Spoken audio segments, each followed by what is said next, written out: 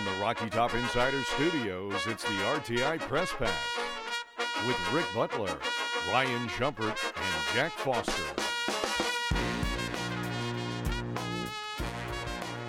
All right, and welcome back to the Rocky Top Insider Press Pass podcast. My name is Rick Butler. Joined to my right, that is Ryan Shumpert. Joined to my left, right across the table, that is Jack Foster. Man, we are back here in the studio, which is kind of becoming a little bit more of a trend now that things are slowing down a little bit, which is always a nice time as the academic year, as really the academic calendar starts to come to a close here in the next few months. Hello, everybody out there. Thank you so much for tuning back into the RTI Press Pass podcast. Man, we got a good football episode coming up for you today, which is Wednesday, April the 12th. We're recording here at about 2 or 3 o'clock in the afternoon or so it is nice right in the midday, and we are ready to get this thing started. We're ready to get it fired up. You guys had a late night at Lindsey Nelson Stadium last night, but hey, you're back right here in the studio. Good afternoon. How are you both doing today, Ryan and Jack? Doing well. Like you said, glad to kind of be in a little bit of a rhythm of things as baseball season's in full swing, and we got basketball off season and spring practice kind of starting to come to a close. So, plenty to talk about, and glad to have a little bit of continuity and all be in the same place here for whatever it is, second or third straight week. Yeah, it's been nice, Jack. Yeah, doing well, man. School's coming to a close. I've got notice twice this week that 2 of my classes are not meeting anymore in person, so that is always a win. Oh, that's the especially best. the way I live my life, so that's amazing. But yeah, baseball season in full swing. To me, it's one of the greatest times of the year, and NBA playoffs are starting, and Ryan's Hawks got the dub last night, and I know he's happy about that. Yeah, big win for the Hawks. So Miami owns them, so they really flipped the script. Did you see the tweet? The SpongeBob? Yeah, I did see that. It was great. Also, Great the Twitter tweet was one of my favorite memes, GIFs, or videos is the one out there of I don't even know what, he coaches some small school, and they upset some team, and the guy goes, hey, tell him to bring me my money. And he starts laughing and dancing. Yeah. And Charles Barkley told Shaq before the game he'd bet like $1 billion that the Heat were going to win. Money. So they also were throwing to tell me to bring me my money at Chuck after the game. So a lot of good content from it, and maybe we'll give the Celtics a 6-game series or something. I love how that's the ceiling. Yeah, Right, they're not going to beat the Celtics, but maybe a 6-game series. Ryan, you are heading to Fayetteville this weekend, no? Correct. Okay, that should be fun. What is their stadium called? Bob Walker. That's right. That's right. Got the hog pen out in left field, and Man, I've heard a lot of good stories. Just being from Texas, obviously, I've had a lot of friends who went to Arkansas, and that was a potential spot for me as well. But just getting to hear all the stories about people going to baseball games out there and sitting in the outfield, and I believe it's one of those things where you can bring your own chair, bring your own cooler, kind of that type of style, or at least it certainly was before the pandemic. But hey, safe travels on the way up there. That's going to be great. You can obviously follow Ryan on Twitter. That would be at rshump00, but also just staying locked into Rocky Top Insider on social media all weekend. But that's going to be a fun trip, man. We're excited to have you down there watching the whole series. Yeah, I am too. There's obviously an awesome environment, awesome baseball stadium Bob Walker is, and be my first time in Fayetteville. And obviously these not really traditional rivals by any means, but these two programs have butted heads quite a bit over the last few years, so should be a lot of fun. Yeah, certainly a little bit of an emerging rivalry. Yeah. And I think those are the fun, no matter what sport you're looking at. I mean, I can think of examples across football, basketball, baseball, no matter what you're looking at. Yes, Tennessee and other programs, especially in the SEC, they have their permanent rivalries. Whenever Tennessee and Kentucky play, regardless of the sport, it's going to be, high tension. That's going to be a rivalry game. But, man, it's also fun to get some of these, little mini rivalries. Yeah, pseudo rivalries. There are many rivalries come up over the years. Just a couple years ago, I feel like there was one between Tennessee and Auburn, right, in football and basketball. There's certainly one between Tennessee and baseball on the diamond right now. So those are always fun and add just another kind of level of entertainment to the series and wherever they're going. But safe travels, my friend. And, again, follow along with Ryan all weekend as Rocky Top Insider will be in Fayetteville, Arkansas. My favorite one, especially given how the 2021 game went, would be Tennessee Ole Miss football now. Especially as long as Lane Kiffin is coach. Yeah, that was another. Yeah. Has to have Lane Kiffin as coach. But that pseudo rivalry, if you will, was a lot of fun. Yeah, and the schedule. Obviously, the SEC stuff will all be changing, and we won't have to wait 6 more years for them to play like we would have otherwise. Right. Well, we hope. Maybe it'll be on the back end. Yeah, things, very thankful for that. Get just some new. I don't want to say new blood because I guess there is a little bit of new blood coming in with Texas and Oklahoma, but just give it new perspective, right? New glasses, new lens, whatever you're looking at, just new ways to kind of put these teams against each other, which should be a lot of fun. Okay, so I mentioned that you guys were at baseball last night. Myself, I did watch a little bit of the baseball game. I saw Seacrest give up the first run or the first inning home run, and then I think it was Blake Burke, right? He put a home run himself on the board, maybe the bottom of the first, right? And Tennessee was up 2-1, and I said, well, there you go. That's probably going to be your ball game right there. So I switched courses a little bit. Now, what I watched last night as that game was going on, and as Tennessee certainly had the lead, and you guys had it great covered, I watched a new, I guess it's limited series, a little bit of a documentary series. It's a mini series. Jack, you are very familiar with Omaha Productions, and this is kind of who handled this whole operation. But it was called On the Clock, and there's going to be 4 episodes of this show. First 2 came out on Monday, then they're going to be coming out a week later at a time, building up to the 2023 NFL Draft. And one of the original ones that was released was called On the Clock, Hendon Hooker. Basically what it is Omaha Productions, as mentioned. So you have the Manning family involved. You have Peyton. You have Archie. You have Eli. And what they do is basically track 4 SEC quarterbacks all throughout the 2022 season as they get ready to enter the NFL Draft. So that would be Hooker, that would be Bryce Young, Will Levis, and Anthony Richardson. So I did get to sit down and I watched about the 22-minute Hendon Hooker episode, and man, it was really fascinating. We, as people who covered Hendon Hooker his entire time here at Tennessee so far, we know pretty much everything there is to know about Hendon Hooker's story. So I think on one level, I knew a lot of what was being told, but there was also a lot of new information coming out. And a lot of that came towards the back half of the episode when they were talking about the recovery and actually showing video of some of his physical therapy and the training that he's doing right now to get back up on the field. But of course, I think for any Tennessee fan and just for any college football fan, an SEC fan especially, just getting kind of watching these guys interact, watching Peyton Manning interact with Hendon Hooker and Archie Manning and whoever else kind of the cast of character brings to the TV, that is a pretty cool thing. So I would certainly recommend this watch for anybody out there. Again, it's just 22 minutes. It's called On the Clock, Hendon Hooker. It is an ESPN Plus production, so you gotta be subscribed to that if you're watching Tennessee baseball a lot of the times, especially early on in the season. You probably are subscribed. But man, it was a really terrific show. We wrote up a little bit about it on RockyTopInsider.com this morning, and just really well produced. A good little insight and a different perspective on Hendon Hooker's journey to the NFL. Yeah, Omaha Productions did a fantastic job with this. Of course, it originally aired on ESPN2 Monday night, but now it's on demand ESPN Plus. I thought, just like what you kind of alluded to, Rick, my favorite part was the injury recovery and that whole process, just seeing Hendon's mindset throughout that whole thing, and definitely how the Mannings played a part in communicating with him about that. And also his role in the Manning Passing Academy, I thought was a very cool part. Yes, it was very cool to watch him actually get to coach, which I thought was really fascinating. And he did have a line in it where he said, hey, look, I want to be a coach one day. This is something that I love. I love getting to watch the development of these young kids, just their process through this whole thing. So who knows? Maybe 25 years from now, right? Maybe 30 years from now, Hendon Hooker is winding up coaching Tennessee or some other college program or who even knows. But it was kind of fascinating to watch him coach him up and then say, yeah, I want to be a coach one day. That's something on my career path. Yeah, certainly. It's an interesting, tidbit I think that came from it. So I need to check it out. I still haven't watched it yet. Good. But, it does look good. I've seen some of the clips that have been tweeted out or Omaha Productions has put out. So it looks really good. I'm excited to watch it. Let me ask you guys a hypothetical. And the answer to this is no, for starters. There we go. But I want you to think about it for a second, though. Is there any kind of way, maybe, in some aspects, that Hendon Hooker's injury has actually helped his draft process throughout the last couple months? Now, I think, again, you start out by saying no, just because a fully healthy Hendon Hooker would be a better draft prospect than injured.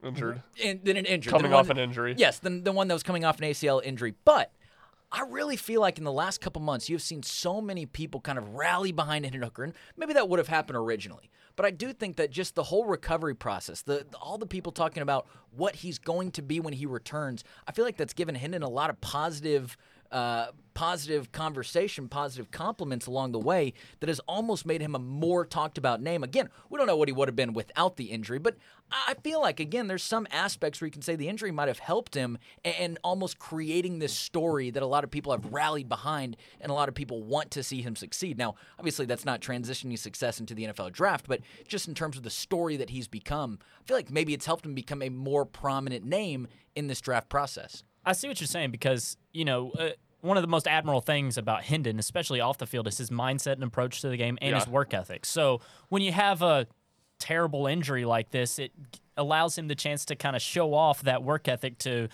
rebound so quickly and, going to be throwing full force 100% before week 1 just to kind of show how his work ethic is, top of the top, if you will. So best of the best. So, I agree. It gave him a chance to flex that. I don't know if the injury obviously necessarily helped him at all, but it did give him that opportunity. Yeah, well, when he can't work out, it's just all the emphasis is going to be placed on those interviews that he does with teams and everything that goes into that. And we know Hendon Hooker, not that Hendon Hooker's not really good at everything else, but we know he's really good in that. We knew that he would master those interviews and meetings with teams. So now that all the focus is on that, I think maybe that has kind of elevated the talk around him, because that's really the only thing, outside of looking at his tape, which was obviously everyone was aware of already. That's really the only thing you can look at with Hooker right now. And again, it's probably, like you said, Rick, it's probably not a good thing, but there are some reasons that it makes sense that why Hooker's been getting so much buzz, despite the fact that he hasn't been working out and isn't full go right now. Yeah, there's aspects to it. And yeah, I just think it's been a fascinating last couple months, whether it's been the Reese's Senior Bowl, whether it's been the NFL Combine, whether it's been Tennessee's Pro Day, just being able to get that whole side of Hendon Hooker that you're not really necessarily getting from all the other quarterbacks, then being able to layer that on top of the workouts that aren't being done right now, but what he can do on the football field. I just think that's giving him a good advantage right there. It seems like it's going to be a fairly big range to where Hendon Hooker could get drafted. If you look at what the experts are saying, if you look at what the NFL draft analysts are saying, they're saying, hey, depending on what kind of run these first 4 quarterbacks go, really in the top first 10 picks or so, maybe even you throw that out to 11, 12, 13, that's really where kind of this Hendon Hooker conversation goes. I think, to me, the way that I've been saying is that a lot of people believe that he's probably a second-round pick. However, could certainly find a way into the first round if a slew of those first 4 quarterbacks go in the first 8 to 10 picks or so. Then he's in conversation. But I think that people are kind of, again, considering him probably a second round, maybe late first round quarterback, but that he has every ability to slide into those, top 32 picks or whatever, just because of the circumstances that we're all so very familiar with. Yeah, he definitely does. And Ryan, I don't know if you've noticed this with Hendon Hooker Draft Buzz, but we podcasted Press Pass, last Wednesday, right? Yeah, or Thursday even. Was Thursday? Well, either day. Because in the last 3 to 4 days, the amount of articles being written of experts and everybody saying Hendon Hooker to the Vikings makes so much sense. We got some listeners to the Press Pass because we were on that first. That's right. It's true. By the way. All 3 of us. Yeah, you too, Rick. We were on that. Rick leading the charge. Yeah. You're very right. The amount, Daniel Jeremiah, ESPN go. Analytics system, Yeah. Vikings. Well, I think one thing that makes a lot of sense with Hooker is just for him to go late in the first round, because he probably doesn't have the ceiling or the ready-to-playness that you would take him early. But I think at the same time, especially with his age, especially with the fact that he is probably unlikely to start anywhere as a rookie, you want to get him on that, have that 5th-year team option. You don't want to just have him under contract for 4 years and then, play the first year, boom, it's 3 years. Yeah. Then you're limiting your window of winning with a quarterback on a rookie contract, which we know has become a very popular thing to try to do in the NFL. So I would, obviously the Vikings are one of those teams late in the first round that would have a chance to, or would potentially draft a quarterback. And I'll be interested to see if maybe a team that passes on a quarterback early, maybe at Indianapolis or maybe even the Titans, tries to trade back into the very end of the first round and get him at that spot, would be something I'll be curious to see. Ryan, you did a great compilation of just some of the projected draft landing spots for Tennessee's, 7 players that are projected to at least enter their names, hopeful NFL draft participants coming up. Hendon Hooker, Cedric Tillman, Jalen Hyatt, Byron Young, Darnell Wright, Jerome Carvin, and Jeremy Banks. Here's just a little bit of an update on some of those guys when it comes to overall projections. Hendon Hooker, you have number 23, number 55, and number 81. Jalen Hyatt, number 33, 41, and 44. Darnell Wright, probably the most high average out of all the Tennessee players, 14, 23, 19, 70, and 17, and 50. And then some of the other guys as well. Cedric Tillman kind of right there in the 70s overall, 76 and 79. You have Byron Young anywhere from 61 to 100 to 107. And then Jerome Carvin and Jeremy Banks. It seemed like maybe one of the publications snuck them in a very late round pick. But to me, those guys really up in the air. It's those other 5, I think, that are really vying for a spot. I think 4 of them are going to be locks. I think Byron Young is probably going to be a lock as well. So it is going to be an exciting draft for Tennessee fans. I think that the goal, obviously, that Tennessee wants to happen is 3 first-rounders. We'll see if that happens, but it does seem like 1 is a fair lock, 2 is potentially could happen, and 3 would be a little bit of a stretch, but also is still in the realm of possibilities as well. At least that's kind of the way that I've seen it play. Yeah, I would agree with that. Darnell Wright, to me, seems like a lock to go in the first round, and I think Hooker and Hyatt both could. I would probably, and I don't even know which one I would bet which way, but, I'd probably guess that one of them goes first round, the other one doesn't, but certainly they're both capable of going in the first round. If you'd asked me in January, I'd have said Hyatt first, Hendon not. But now I've changed my tune. I would say I kind of have too. I have a better feeling of Hendon going in the first round. I actually think I would bet on Hendon going in the first round and then Hyatt in the second. So I'm pretty confident both of those takes. I don't hate that. Yeah. Not at all. And then, I think even Tillman and Byron Young are both going to be somewhat early on day 2, Yeah, and they, of all the guys that have a chance to be steals, those two.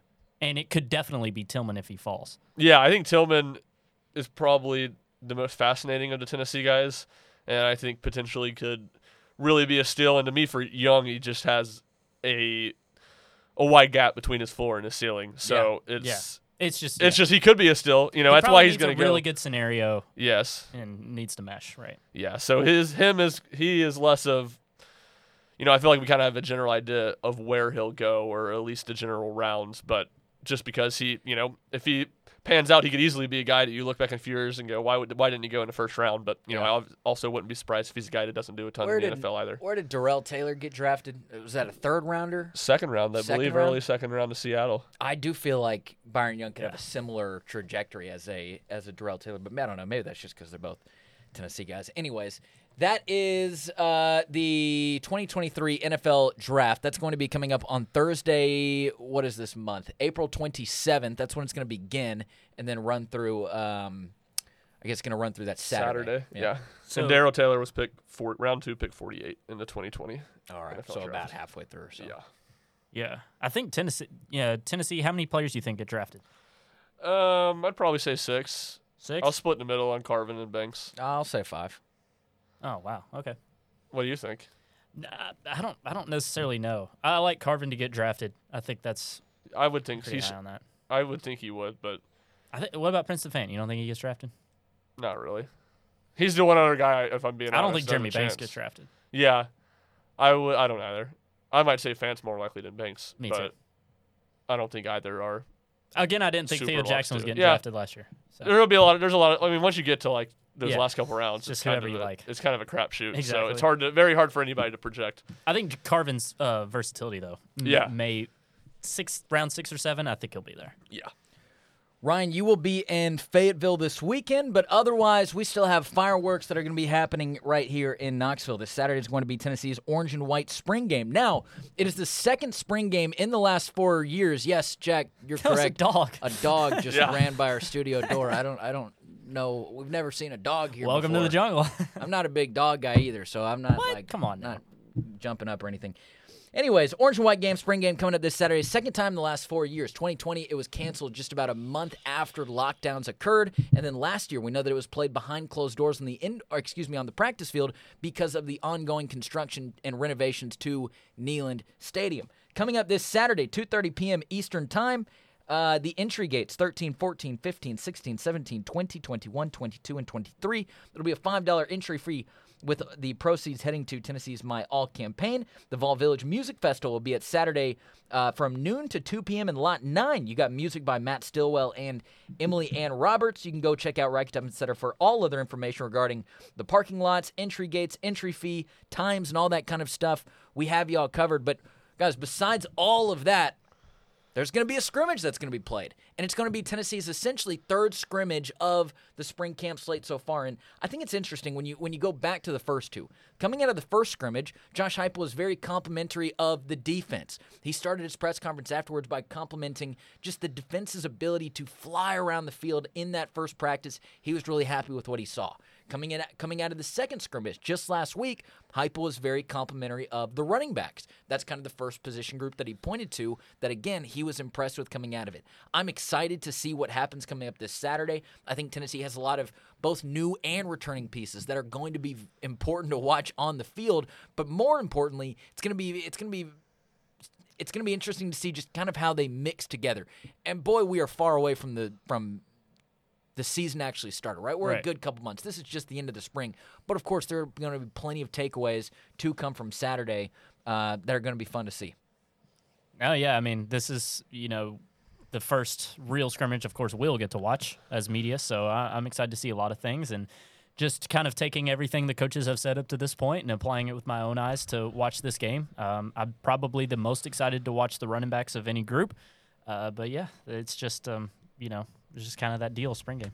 Yeah, to me, it's probably the offensive tackle edge rusher battle, particularly edge rusher is what I want to see. I think those are two spots that are probably two of the bigger question marks on this Tennessee team, especially offensive tackle, and at least in terms of having questions for them for the season. And I think at edge rusher, it's more who are those guys going to be. It's going to be Roman Harrison. You think Joshua Josephs, but who else can step up and kind of be the 3-4 pass rusher? So I want to see that, and particularly I want to see best versus best. That's always the thing with spring game. You get so much of it that's not that it's third string versus first string, or second team versus fourth string, or whatever. So when it's the start of the spring game, when those two groups are at full strength, what do those guys look like? Who stands out? Who's getting the first reps? Along the offensive line, or really just at the tackle spot, the left tackle spot, really in particular. Yeah. So those are two things, and I think there's obviously a lot of obvious stuff with the newcomers, with the quarterbacks, Nico, which is all the fans, one and the same. Yeah, but 80% of the fans when they come, or 90%, they'll be like, that's Nico's probably number one thing you're looking for. Right. Yeah, so tons of stuff to watch for. Obviously, I won't be there to watch it, but we'll likely catch some of it, on the SEC Network Plus stream, and we'll be interested to see y'all's thoughts as well. Yeah, you talk about it being best on best, and that's something that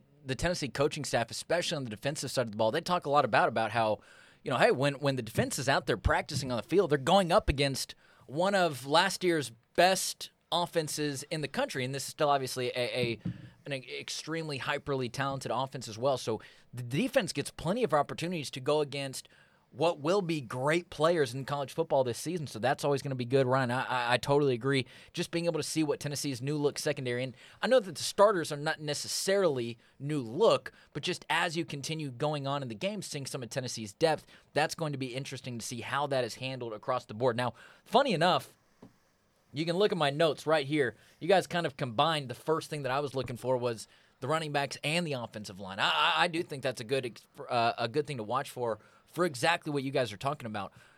Starting with Ryan, yeah, man, when you look at the offensive line, there's some of the most important pieces that are vacant, that are to be filled, to be announced later on in a couple months, are right there on that offensive line. And also, I think we've really figured out in hindsight over the last couple months just how important that protection was for Tennessee's offensive success last year, especially with a guy like Darnell Wright. So not only interested to see that, but then I also feel like we believe Tennessee's running back room is going to be one of the strengths for this team, barring injury. We don't know how that's going to affect things later on, but I do feel like that's going to be one of those strengths. To me, Tennessee's got to figure out a way to put those two pieces together, the offensive line and the running back room, and that could really be a dynamic part of Tennessee's offense. So I'm excited to see what that looks like just here in the spring early on, as we're still a couple months out from the season coming up. Yeah, certainly. I think that when you look at running game, that needs to be a strength for Tennessee this year. Joe Milton, I think, can make a lot of big plays with his arm. I don't think there's any doubt about that. But, I think there's questions about how much can he sustain drives by throwing the ball underneath, because obviously Clemson game is the one game he's played where he's played really well, and Tennessee really didn't particularly do that in that game. There was a lot of big plays, and they capitalized when they had big plays. They scored touchdowns, what's going to be important. So I think they're going to need more of the run game. And I think, even – some of it on Saturday, we won't see Jabari Small, who's been injured all spring. Jalen Wright, I would say is probably doubtful, just given he seems to be more limited to back half. So you're going to get a good look at Dylan Sampson. You're going to get a good look at the two freshmen. And then the one thing that Tennessee did so well last year, but I don't think you can take for granted, if you go back to this time of year last year, or just any time before the season last year, one of the keys that we were talking about is how Tennessee has to be better on short yard situations and goal line situations. And Tennessee was fantastic by basically just running the ball last year. Obviously, you had to respect Hendon Hooker's legs. You had to respect the passing game, because Tennessee could take the top off the defense at any time. But they were so good in those short yard situations, whether that was goal line, whether that was third and short, being able to pick it up on the ground. Can they do that again? You would think so, with most of the running backs back and the bulk of the offensive line, including 2 of the 3 guys in the interior. But, that's not a given. You can't take that for granted. Expanding on that right there just real quick, because that sparked a thought in my head.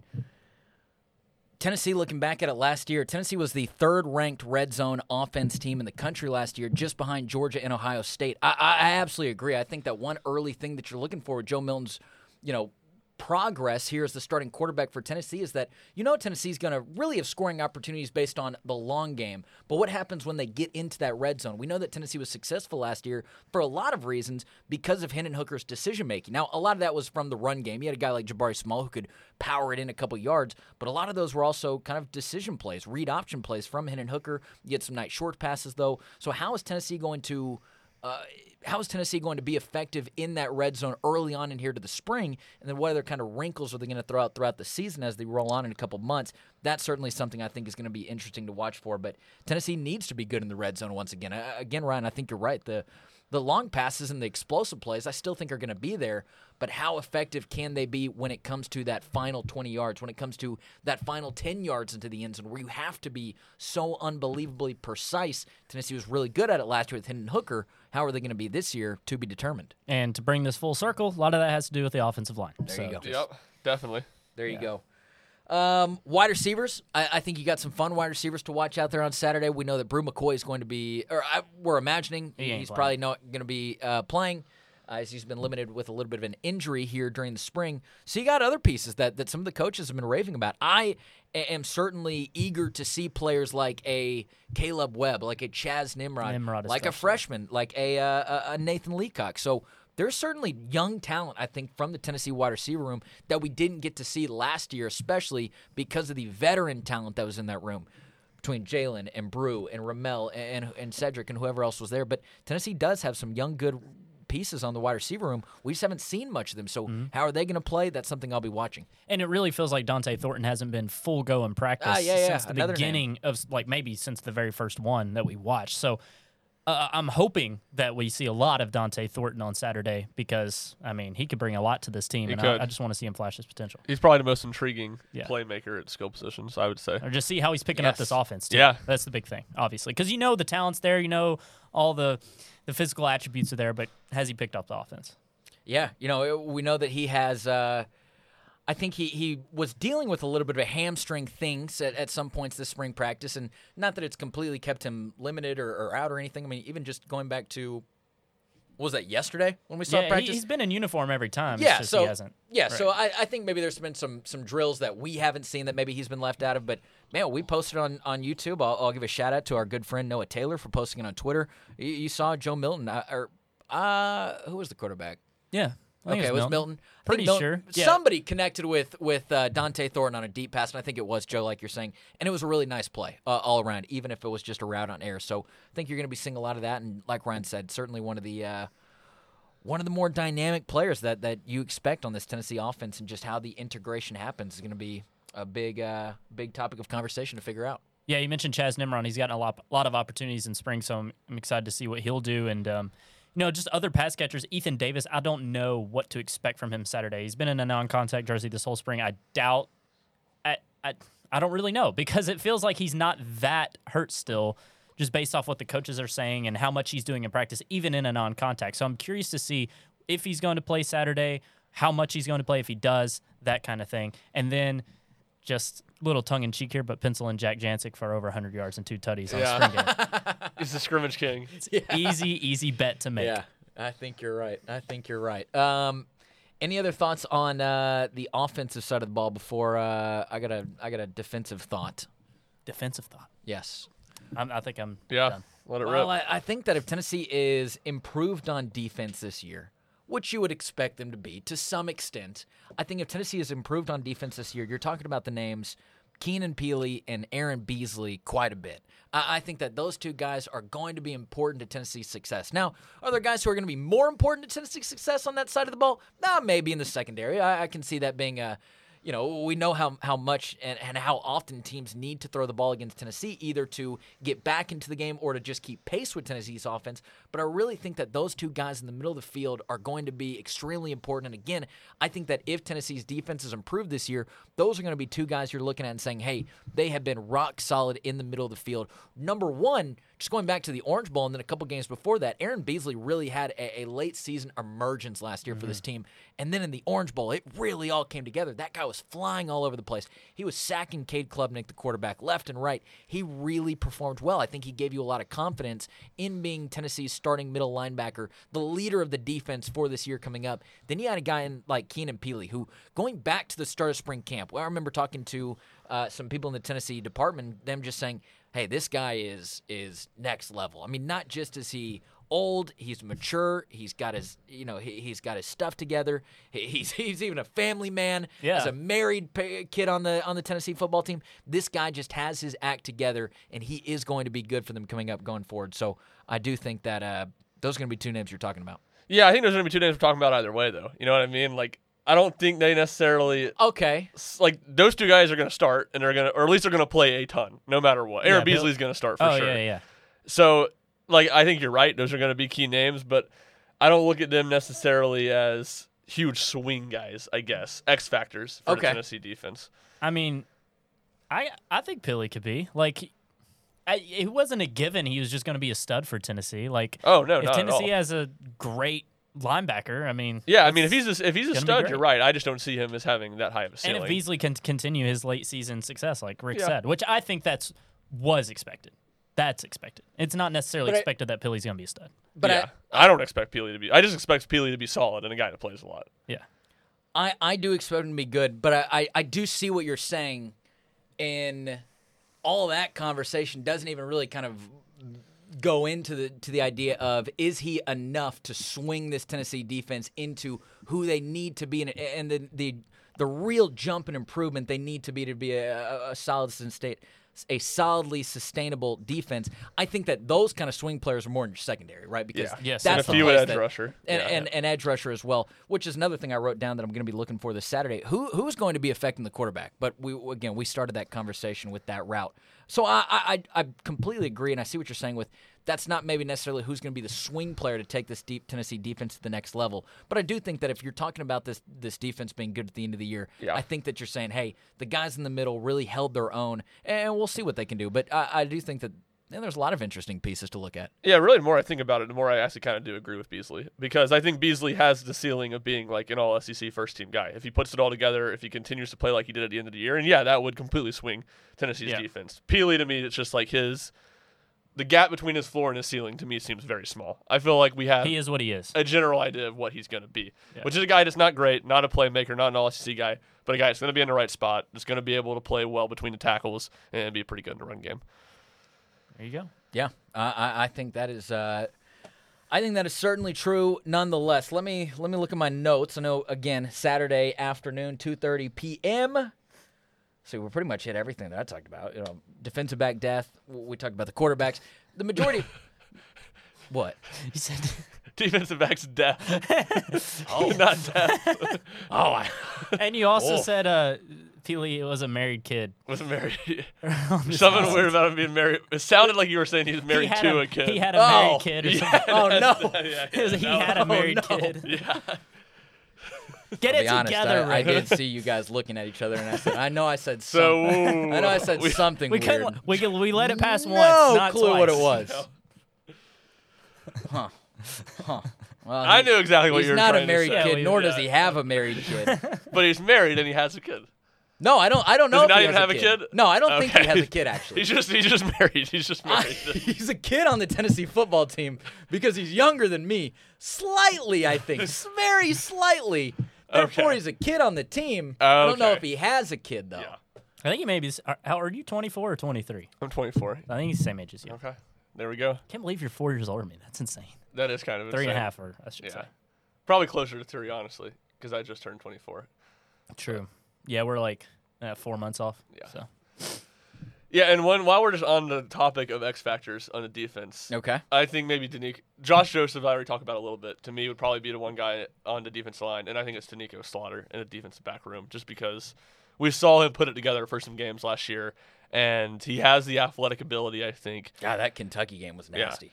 And, like a lot of guys in Tennessee's defensive back room, because they do so much cross-training, it just felt like Slaughter hadn't really found a home anywhere. Yeah. And he kind of gets thrust with a bunch of injuries last year to play a lot of corner. Now he's there. He's working there full-time. To me, he's a guy that has the talent to potentially take the next step. That doesn't mean he will, but there's a few factors that I think make it a possibility, and I think he's athletic enough to be, a real solid corner that upgrades what Tennessee's had there the last 2 years. Yeah. All right, that is going to be the Tennessee spring game preview coming up on, the game's going to be coming up on Saturday afternoon, 2:30 p.m., Neyland Stadium. Jack and I will be there. Ryan will be locking things down with Tennessee baseball from Fayetteville, Arkansas. It is going to be a busy, jam-packed weekend, but you better believe that Rocky Top Insider will have you locked and loaded on all things Tennessee athletics, whether it's on the diamond or on the football field. We will have you covered on it all. So make sure you are checking out Rocky Top Insider on each and every social media platform coming up this weekend. All right, guys, let's go ahead and do this. Let's go ahead and close the podcast out. It's been a great show already today. But let's go ahead and close it out with just a little bit of Tennessee football recruiting conversation. We've been talking in the last week or so about some of the pieces that Tennessee is adding to the 2024 class. Well, in the last week, they've added 2 big pieces, and I say that literally, to the class, and then they've also added one to the 2025 as well. So starting first and foremost, the 2024 players, Tennessee got a pair of offensive linemen, 6'5" Gage Ginther from Fort Collins, Colorado, and then 6'6" offensive tackle Jesse Perry from Middle Tennessee Christian School over in Murfreesboro. So that is 2, again, big pieces that Tennessee has added to the offensive line.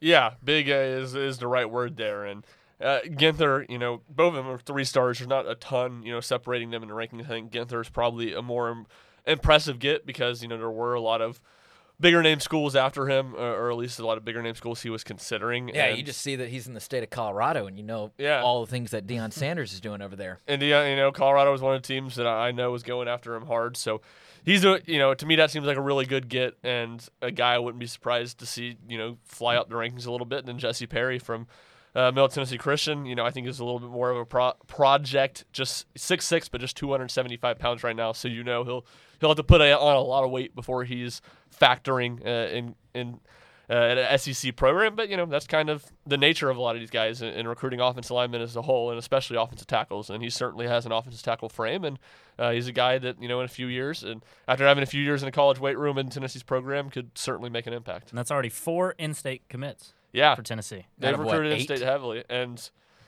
of 7, yeah. 4 of 8. 4 of 8. And there's a lot of guys that they're Boo Carter, Edwin Spillman. Yep.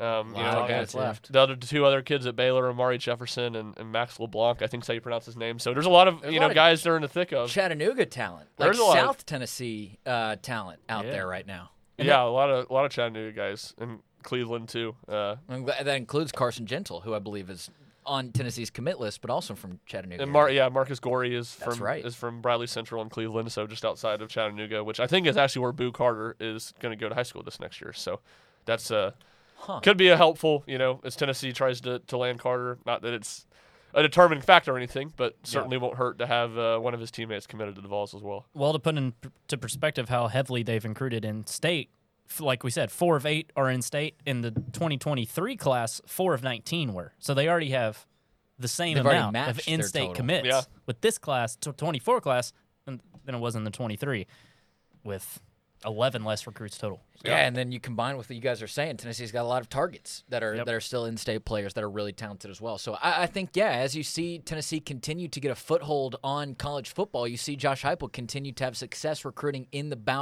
borders, of the Volunteer State, not just working with the local schools and coaches and programs like that and building those kind of relationships because of how important they are. But we also know that a lot of former Tennessee players are still in the state. Josh Heupel has absolutely made an emphasis on building and sustaining relationships with former Tennessee players who are still in the state of Tennessee to, again, just kind of get that momentum and keep that momentum going. I think about a guy like Robert Ayers Jr., who is at Tennessee right now, but the last 2 years he's been at both Knox Catholic and Oak Ridge High School. So, man, there's a lot of guys like that who are around the state who Tennessee is continuing to talk with, continuing to try to build momentum with as Tennessee tries to land as much good talent as they can from the state of Tennessee. Now, if you go south a little bit, you can find a player by the name of Shamar Arnaud. He is a 6'1", 170-pounder from Milton High School in Alpharetta, Georgia. He is Tennessee's first Tennessee's debut player in the 2025 class commit list. Again, this is a very talented defensive back who very early in the process right now. So even if you look across some of the platforms, he doesn't even have a recruiting ranking yet. But this is a very talented kid who, I say kid again with a little bit of a laugh behind it as well. But check this out, right? This is kind of one of the interesting things that I gravitated towards when thinking about what he can bring to the table for Tennessee. And it goes back to something that Tennessee defensive back coach Willie Martinez talked about last Wednesday. Shamar Arnaud is 6'1", 170 pounds. If you look at Tennessee's current roster right now, 24 out of the 27 current players listed as defensive back on the roster stands at 6 foot or taller.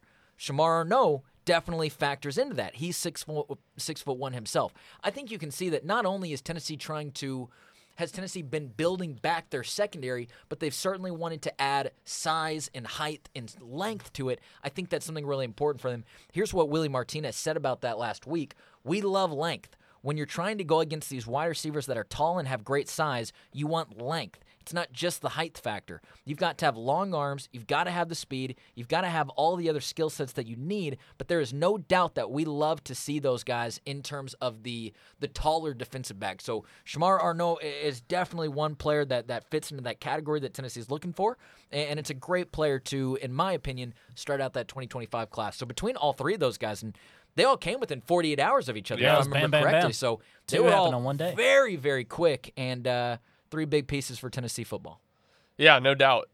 Three big commits. You get the 2025. Maybe not like They're time, not big earth-shattering by any stretch but of the they are imagination. three good commits, three momentum continuing commits for early on, kind of in early April, where there's not a ton happening, right? But Tennessee's still able to stay in the newswire because of those types of things. Yeah, and Ginther was a guy that, we'd seen his name for a while. Tennessee had been heavily pursuing him. So while the star ranking isn't super high, it's obviously a guy Tennessee had targeted early on. And then with Arnaud, it's just a nice start to get your 2025 class going. Especially since it's a DB and checks all the boxes as Rick mentioned. Yeah, exactly. By the way, it was a very good point. Speaking of Ginther, would you like to talk about my guy Gunther? He is the current WWE Intercontinental Champion. He just defended at WrestleMania a couple nights Is ago. his name just Gunther? It's just Gunther. Yeah. Interesting. So he's fairly new. All caps. Wow. No, it only is lowercase when your name is Gunther. Although I'm pretty sure it's pronounced Gunther. Oh, okay. Is he American? No, Yeah, makes sense. I think he's Austrian, maybe. Oh, I don't know. He is. Oh, In you've got it? Austria, yeah. There you go, Austrian. Okay. There It you doesn't go. show up as being in all caps on the interwebs, for what it's worth. Well, that's Wikipedia. You can't trust Wikipedia. There we go. Okay. SB Nation and TJR Wrestling. Wrestling News doesn't have him uppercase. What a so. crime. What a crime. WWE's own website doesn't even have him ooh. uppercase. Maybe you're wrong, No, right? that is a That's worrisome. That's big a red hit to my- flag. That's a big red flag. That's a hit to my credibility right there. That was the one place that I felt like was going to back me up if all the rest failed as well. Guys, any other kind of wrap up football takes or anything left to get off the chest? No? No, I think we've I think hit I'm everything. good. Rick, We'll give a shout out to Jordan Horston for Yeah. being Yeah. drafted by the Seattle Storm. Storm. There we go. Pick no. Isn't that 3 straight years? It's been 9th overall. Yeah. Renia Davis, Ray Burrell, Jordan Horston, all of top 10 selections, all number 9 overall. Really? 3 straight years. All right, So Kelly Tamari Harper Key, number 9 next Bound year. to turn out a Yeah, Rickea No, Jackson. it's gonna be Or Rickea Rickea. Jackson. Okay, there you Yeah. go. But tough news for Lady Vols today is Justine Passat, I think maybe. I said Passat originally when she committed, but they announced it Passat in TBA now that I think about it. But anyway, she has entered the transfer portal. She didn't play too much for people to know, right? No, but she was a big recruit. Like, was Yeah, huge. McDonald's She was All-American. McDonald's All-American. yeah, Yeah. 5-star. But yeah, she's entered the transfer portal, as Ryan and I were discussing off air earlier, probably because Rickea Jackson is coming back, kind of limits her upside there in year 2. But this is bad for Tennessee, as now they have 0 scholarship players on the roster from the class of 2023 or the class of 2022. They didn't have any recruits in the 23 class, so it's not like they lost anybody. They just didn't have anybody. So yeah, not great. But with Rickea and Tamari there and Jillian Hollingshead going to take a leap, they'll be okay. But long term, it's kind Yeah. of troublesome. Yeah. Gonna have to be portaling a lot. She's the women's college basketball Lane Kiffin. Yeah, there you go. Quick. Or Eric Musselman. Yep. The importer. The importer. Speaking of, we'll wrap this up just like we did last week. Of course, go ahead and check out the RTI Special Edition Baseball Podcast, which was released on the RTI Network this morning on Wednesday morning. So we have a double day when it comes to episodes for you here today. Ryan and Jack talk all things coming up for Tennessee baseball series, coming out of the Florida series into the Arkansas series. Ryan, real quick, how many games does Tennessee take on the road against Arkansas this weekend? One. Yep. Okay, Jack? I didn't make a prediction in the podcast yesterday, so here's my chance. I'll say they take 2. There we go. Some confidence from Jack. Okay. I also said they take 2 against Florida, and that didn't happen, so do not trust me. Is your one on Sunday? Is it the final game of the series? I think I said they'd win on Friday, but yeah. If they win another game 3, that's going to be like just that's just so, I don't know. It keeps happening and happening and happening, and that's going to be a storyline in of itself for sure. It's going to be a lot going on this weekend. Make sure you are locked into Rocky Top Insider for all of it. Again, Ryan will be in Fayetteville. He will be covering the baseball series. Jack and I will be holding things down right here in Knoxville for the Tennessee Orange and White game coming up on Saturday afternoon at 2:30 p.m. We will see you inside of Neyland Stadium for what should hopefully be a beautiful day of Tennessee football action. As always, remember to follow Rocky Top Insider on all different social media platforms. That would be Facebook, Twitter, Instagram, YouTube, and TikTok. We are there wherever you are. Hey, we'll let you know that we are there as well. If you want to follow Ryan Shumpert, you can do that at rshump00 on Twitter. If you want to follow my man Jack Foster, you can do that at Jack Foster Media on Twitter. And if you want to follow myself, you can do that at Rick_Butler. But again, just make sure you're checking out www.RockyTopInsider.com each and every day for the best Tennessee news, notes, and coverage as we continue getting you through this spring, as we make it to summer, and then we get started again all once over again during the fall with football coming up shortly. Guys, I think that's going to wrap it up for us. Good show all around. Yeah. Absolutely. Good stuff. I wanted to ask you real quick, though, Rick, earlier. Do you think you could – how confident are you in your wrestling abilities in the ring? In the ring? Mm-hmm. Like if I told you were going to be in a WWE match, how confident would you be? I weigh 150 pounds soaking wet. I have to run around laps in the shower just to get wet. I think I would have no chance at all. What about the fundamentals? You got to know. Well, I do know the fundamentals. How to wrestle, right? I could throw a sweet chin music. There you go. What would be your finisher? It can't be one where I lift my opponent. That's not going to happen. So what if your opponent was me? It's going to be I can do a jump off the top. Okay. That'll be it. I can do a jump.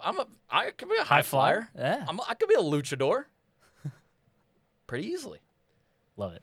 Rick, you keep looking at me. I'm not going to encourage this nonsense on our podcast. So. I'm waiting for you to encourage it. Would you win if we had a triple threat? Would you win? Yes. See, there we go. There's the confidence. Absolutely. I would use so many underhanded tactics. There's no doubt about it. Gentlemen, let's go ahead and get out of here. Let's wrap this thing up here on a Wednesday. Thank you so much for listening to the RTI Press Pass podcast. Make sure to also check out RTI Pancakes and Bacon. That is another wonderful podcast on the RTI network from VFL Kyler Curbison and Reed Bacon. That is going out just about once a week or so, but make sure you're checking them out as well. Until then, hey, thanks so much for listening to a little bit of a rambling ending of an episode here with Jack Foster, Ryan Shumpert. My name is Rick Butler. You've been listening to Rocky Top Insider Press Pass podcast. We'll see you back for the next one.